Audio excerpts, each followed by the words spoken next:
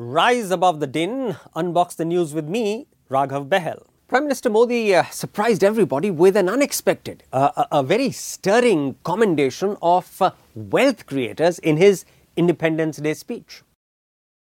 आवश्यकता है देश में वेल्थ क्रिएट करने वालों का भी उतना ही मान सम्मान और प्रोत्साहन होना चाहिए, उनका गौरव बढ़ना चाहिए.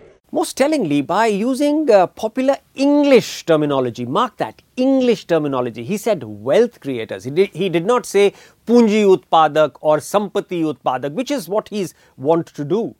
Therefore, he was clearly signaling a reach out to new gen entrepreneurs and to elite business people who have gotten estranged from him. And by obliquely acknowledging that his regime may have treated them with contempt or with suspicion. जो देश की wealth को create करता है, जो देश के wealth creation में कंट्रीब्यूट करता है, वे सब देश की सेवा कर रहे हैं. हम वेल्थ क्रिएटर को आशंका की नजरों से न देखें, हम उनके प्रति हीन भाव से न देखें. Now mark that phrase. He said heen bhavna. He was therefore being as contrite as the Prime Minister can ever be on a public platform. He then issued a clarion call for disruptive, not incremental, disruptive change. Incremental progress, उसके लिए अब देश ज्यादा इंतजार नहीं कर सकता है. हमने हाई जंप लगाने पड़ेंगे, हमने छलांग लगानी पड़ेगी, हमने हमारी सोच को भी बदलना पड़ेगा. So I'm going to give our Prime Minister the benefit of all doubt. Perhaps he is ready to shed the statist mindset that has bedeviled his economic policies until now. And since I know how fiercely, how almost devoutly he believes in the biannual Navratri tradition of fasting, and he does that to reinforce his what he calls his sankalp, that is his determination. सितंबर अक्टूबर में जो नवरात्रि होती है, उसमें मैं सिर्फ पानी लेता हूं और कुछ लेता नहीं. I shall give our Puritan Prime Minister 9 ideas to rethink, reboot and turn around India's economy. 1. Save assets. Inflict losses on equity and bondholders. The Modi government has made a crippling error by killing assets along with prosecuting errant owners and managers. Now, ILFS and Jet Airways and now possibly a DHFL, which is also seemingly on death row, are two of the most graphic examples where healthy assets should have been saved, even as the lawbreakers were hounded to justice. Now, that would have allowed thousands of innocent workers to keep their jobs, and that would have inflicted the entire loss on owners of risk capital. After all, aeroplanes or roads and dwellings are not criminals. It's the people who are the risk capital owners who are the criminals, if they are.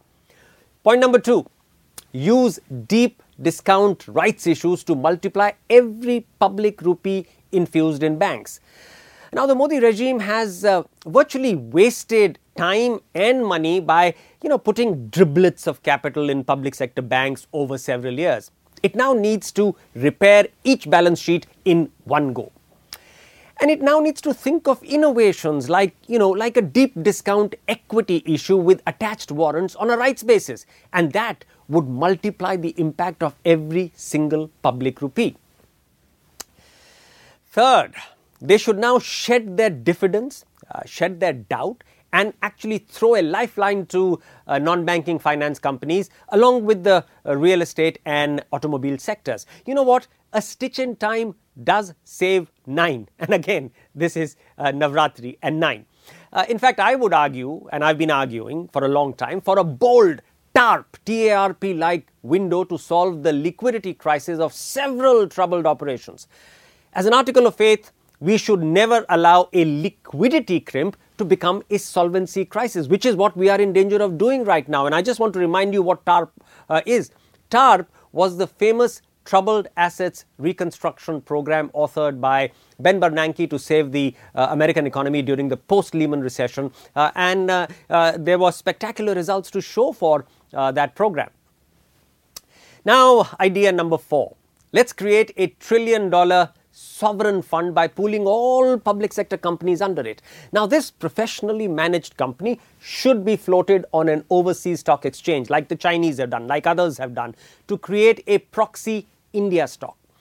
It should be allowed to sell all unhealthy and non-core units and therefore generate cash for itself.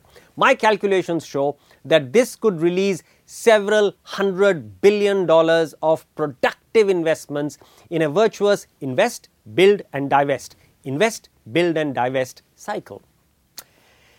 Idea number 5, let's overhaul the insolvency and bankruptcy code. Now that we have the experience of several real-life cases the government has in its arsenal, the Insolvency and Bankruptcy Code should be comprehensively amended to make it a swift, incisive instrument of capital assets which can be made mobile.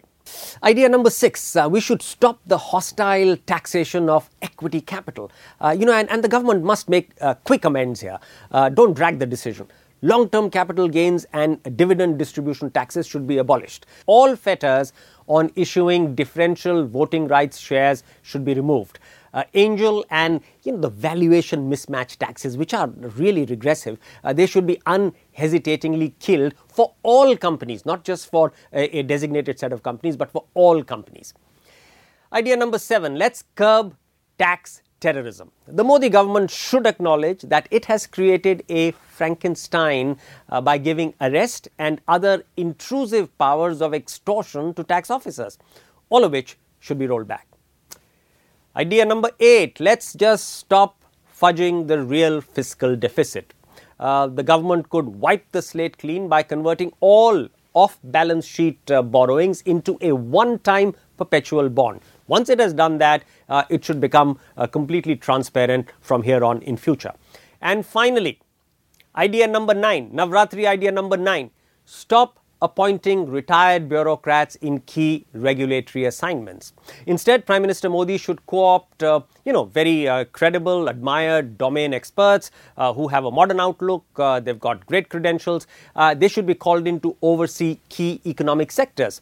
And if the regulators are in conflict with the bureaucracy and the ministries, Prime Minister Modi should celebrate such dissent because honest solutions will emerge out of it.